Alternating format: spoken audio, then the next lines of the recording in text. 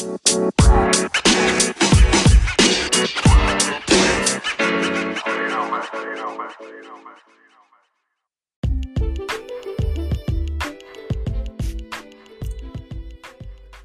Second Generation podcast is a space to discuss issues and experiences unique to second generation millennials living in North America.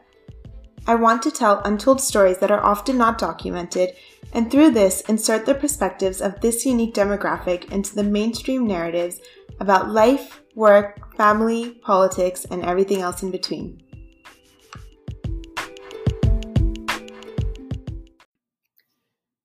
Hi everyone, and welcome to the Second Generation podcast. This is your host, Seher Shafiq. Today's episode is about art, media, and storytelling, particularly in the time of COVID-19. Our guest today is Romana Kassam, who is a multidisciplinary artist and storyteller. Romana uses a variety of mediums to express the many feelings that she experiences as a woman of color in Toronto. She has made some really cool murals. She's recently launched a single called Holding Space. It's on Spotify.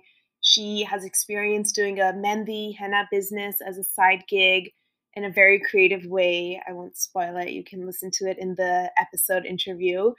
And most recently, you might have seen her work on the Black Lives Matter mural that was on the streets in Kensington Market, which you've most likely seen online. It was such a beautiful mural, and Romana created one of the letters in that mural. So without getting into too much and spoiling the rest of the conversation, I'm just going to play it for you, and I hope that you enjoy it. Hi, Romana. Hi. How are you doing today? I'm good. The sun is shining, which is very exciting. So feeling good. Yeah. How are you? I'm good. I've had a really busy day, but it's great to talk to you and end it with this interview. So I'm excited. I'm excited too. Cool. So just curious, we've all been quarantining. What does quarantining look like in your household? It's definitely not that different from what I was doing before. So I mean, as an artist, and who's self-employed, I have my studio space inside my home. So not much really changed on that front. The biggest difference now is my partner is also at home.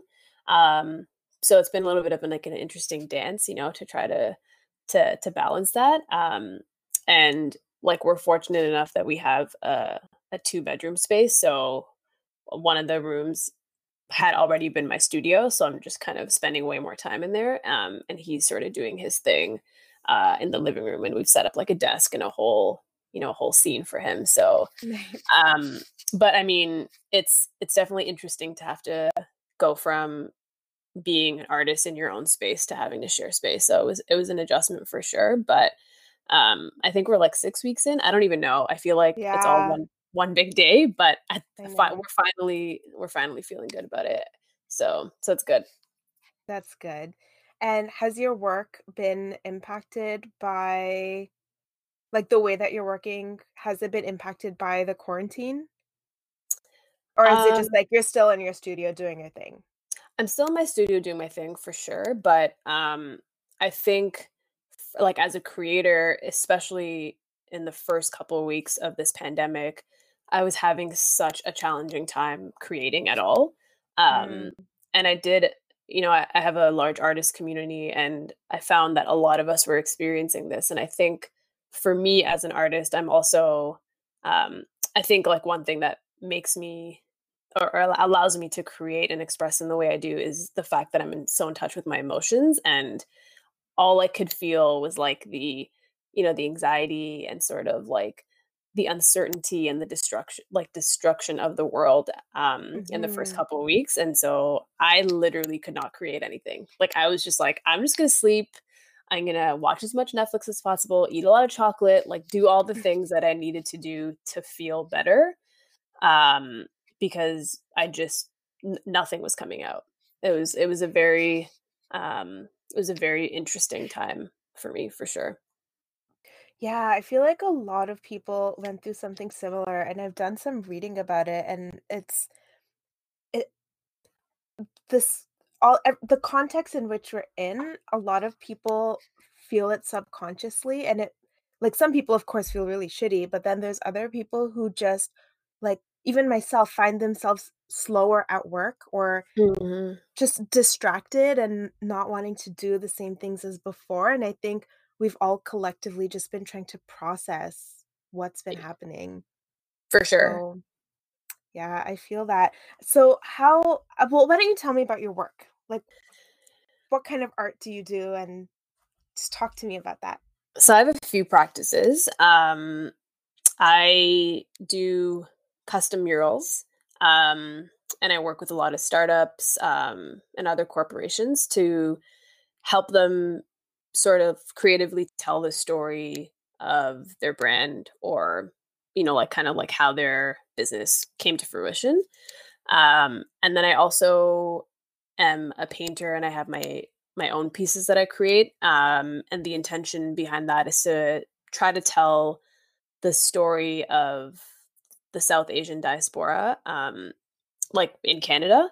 I found that there wasn't a lot of art, really visual art, that was representative of that experience. So I really feel like passionate about bringing that to light in visual art. And then I'm also a singer songwriter. I just released my first single. Yeah. Um, yes, Congratulations. thank you. Super exciting. And I've actually been singing my whole life. I just when I finally sort of took this leap of faith and decided to follow a more like artistic path. I think singing was something that I never thought was achievable or attainable. And I was like, murals is way easier, or like Mendy is way easier, which is where I started. So Oh, no um, way. yeah, so it feels really beautiful to finally come back to this thing that I've always loved and just felt like I could never do. Wow. So you in what you just described, you were talking about growing up and not seeing like art that represented your identity. Can I ask, like, where did you grow up? Was it in Canada or elsewhere? And when did you start noticing that? And when did you get into the work that you do and how? That's a lot of Um, questions. That's a yeah, lot of questions at once. But I'm gonna try to answer that. So I grew up in I grew up in Thorncliffe, which is in East York, yeah. and from there we moved to Markham, um, and then from Markham, I spent like a lot of my most of my time there, um, and then we moved to, and then sorry, I moved to Toronto. So I feel like I didn't become conscious of the fact that I wasn't being represented until about like 5 years ago. Um, and I think I've had conversations with a lot of people who kind of, had this discovery while they were in university, but that for whatever reason just wasn't something that I was aware of at the time. In hindsight, I can definitely be like, wow, like that. Like I never saw myself in the media. I never saw myself in so many spaces and places, um, which I think is obviously changing now. But it definitely wasn't in my consciousness until, yeah, I would say about the last 5 years. And how did you get into the arts? Um, I had always been a very creative kid. Um, and it's interesting growing up in a South Asian household. Um, that's not always something that's, encouraged. And so I think like especially in elementary school and high school, art or any sort of like creative thing was almost like something you did only after you finished your math homework. Um, Yeah, and so it so was something, true. yeah, it was like, oh, if you finish your Kumon, you can go paint. And so, I mean, which is what I did. But so I never really was like, I never thought of it as anything outside of a hobby for the longest time because that's kind of like the conditions I grew up in. Um, which I think like in hindsight I can understand that, but at the time I didn't think anything of it. I was like, yeah, math's the most important thing in the world, so that makes sense. And so I have been singing, painting, doing all this like creative stuff since I was a child. I didn't really think to pursue anything with it until I left the corporate world, and Oh, that was you worked about. in the corporate world. I worked in the corporate world. Oh yeah, I did that thing. And I mean, you have to. I feel like after university, that was kind of what you were supposed to do, and so I've definitely followed that path, which I feel like all good Indian girls are supposed to do, and I hated it a lot, but I still stuck it out, because I think I didn't have, like the confidence yet to sort of like up and leave just yet. And I'm glad that I waited because I was able to also save money and um, then use the money that I saved to sort of invest in my practice. But when I left the last job I was in, before starting this creative path, I literally was like, I need to do something when I leave. And the one thing that came up very easily for me was I'm going to create a Mehndi business because Mehndi is something that I already know how to do. I know that there's definitely a demand for it. And there wasn't really a barrier of entry for me because I already knew the skill, Hmm. and I already understood the market. And I think like one thing that I do in all my practices is like I'm very big on innovation. So I created this, this like creative business, and it was called My Mehndi Story, and the intention was to help brides tell the story of their love through their mehndi. Oh my And God, I love that. yeah, it was so beautiful. Like I put lyrics in some people's mehndi, and I would put like the Toronto skyline, and it was, What?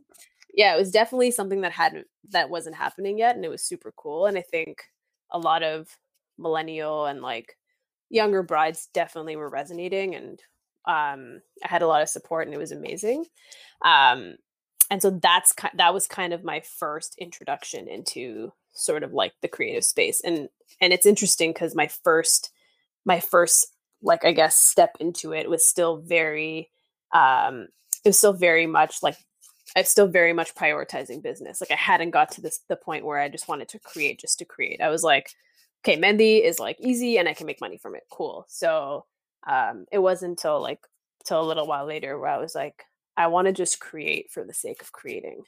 And make art because I want to make it, not because I feel like I need to create a profit from it. That came a little bit later. Wow, I have so many questions. So, so I had no idea that you worked corporate. So I'm assuming you didn't study arts in university. What did you study? Oh, definitely not. I started with there was this thing called undecided major that you could do. I don't know if it's Yeah. still a thing. So like literally indicating that I had no idea why I was here. Um, and then after the first year, you're kind of like forced to choose a major. And I think I chose psychology because it was like easy, or not easy, but it was something that I was like had some sort of interest in. Um, then I dropped out of school, and I just like worked and did my thing for like a year. And when I came back, I decided to enroll in a like an English program, and so I ended up graduating with a an English degree. Okay. Wow. And then how long did you work in the corporate sector? Um, I th- I think I did it for like 9 years. Oh, wow. That was a long time. Okay. Yeah. Like, when I look at your Instagram page, it just looks like you've been doing this all your life. Like, your whole life has trained you for this, and this is all you've ever been doing because your stuff is so vibrant and creative and beautiful and sophisticated, and I would just never imagine that you had a whole other life before you started doing this stuff. It's funny because I don't even remember it. Um, so I mean, Wow. I feel like it was like literally lifetimes ago. And it just so wasn't really who I was. And so I can't relate to it. So which is Wow. probably why my Instagram reflects that. So how, if I can ask, because I think it's a very like practical consideration that a lot of artists have. You were talking about how now you're just creating for the sake of creating and not making profit. So is it that your time in the corporate sector allows you the stability to do that, or how do you sustain that? Um, I think like what I meant by that is like I'm not only driven by profit. So, Hmm. um, I've been doing this now for almost 4 years, 3 or 4 years, can't remember. And I've gotten to this place in my career where I know my value, and so I I definitely still need gigs that'll help me survive. Yeah. Which of course have slowed down during this time. But I feel like, so for example, my mural practice right now has kind of become the bread and butter that allows me to then create the music, because creating music is expensive, and so that's kind of how I've been working right now. So it is really cool to still be able to have like two creative paths, one that's like able to give me some sort of sustenance, and then one that's like truly just creative. Yeah. And how do your parents now feel about the work that you do now that you're doing this full time? Oh, they are so proud.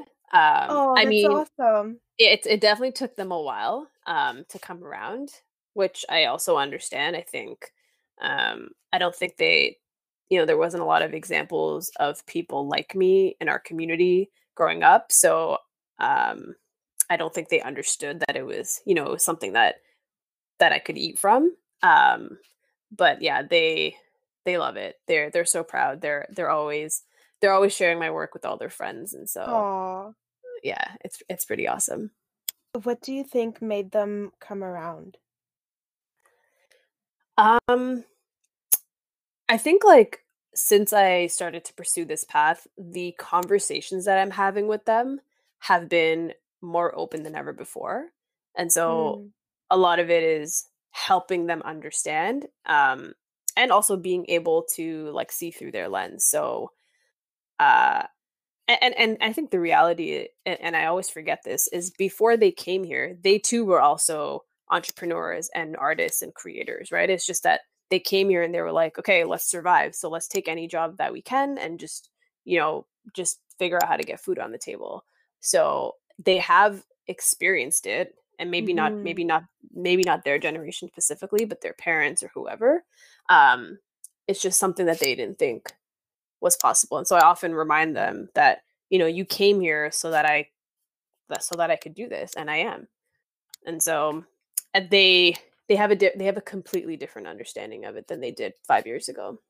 Wow, that's awesome. Um, so my next question is about your identity as a storyteller. So you say that you're a storyteller, and I'm just curious, through all of the work that you do through the various mediums, what is the story that you're trying to tell with your art? I think for me, I feel like it's a responsibility of mine to like speak the truth of my people and my culture. Um and so I don't I don't necessarily feel like one medium is specific to one story. Um I feel that whatever medium I choose to express in, I feel like I always need to have that intention sort of around it. Um and I think like one thing I'm learning also is not everybody can create these like stories and sort of like make them beautiful and accessible, and so that Mhm. that makes me want to pursue that even more, if that makes sense. It's almost like sometimes I'm like, okay, you were chosen, so Mhm. go like go sing the record or whatever it is. And so yeah, I truly enjoy sort of like creating a voice for the voiceless. That's so awesome. And like again, looking, I wish that podcasts weren't only audio because I wish I could just force people to go on your page and like look at what I'm referring to. But I think that the work that you do really does reflect that and in all of its colors and intricacy. Like it's just so beautiful. Thank you. So thank you for doing that. Oh, it's a pleasure. So in terms of your work, when you look back on the past few years, what would you say is your, this sounds like such a job interview question, but I don't mean it that way. Like, what is your proudest accomplishment? um I think honestly, I think it was dropping this single. I think Why? Tell me more about that. so I think it's because I had such a like an interesting relationship to like creating music, putting music out and all of that. I think like I just remember being a lot younger and literally feeling like, oh my god, I'll never be able to do that. So I think what I'm trying to say, it has been so exciting to sort of like unlearn whatever it was that was stopping me from actually doing what I truly wanted to do. Um, I don't know exactly what it is that I had to unlearn. I think it was probably a series of things. Mhm. And I think a lot of it had to do with the fact that growing up, I literally never saw anyone that looked like me do this ever. And to be honest, I still don't really see that many people. I could think of like maybe two, you know, brown femme identifying like people that are doing this work. And so still it doesn't seem like it's all that possible. So it feels really great to finally have been able to accomplish that. And I think music has always been like the closest to my soul. So if it feels like I'm finally, if I finally arrived, my spirit finally showed up. Um and so for that reason it's probably the greatest accomplishment to this to yeah, to date. That's so awesome, and it's unfortunate that we're in a global pandemic, but just wondering how I mean, I guess we kind of touched on this before, but has that changed the schedule of what you're going to be doing? Yeah, I definitely had some live shows and pop-up experiences um, that I had planned. In fact, the launch of the actual single had been delayed by 6 weeks because Mhm. when I had finally like put it up on Spotify and other platforms, Trudeau had made the announcement that we were closing our borders, and I was like, oh my god, this is a serious thing. So I had to make the decision to not put anything out, and it made sense for me. It just didn't feel like the right Mhm. time. Um, Mhm.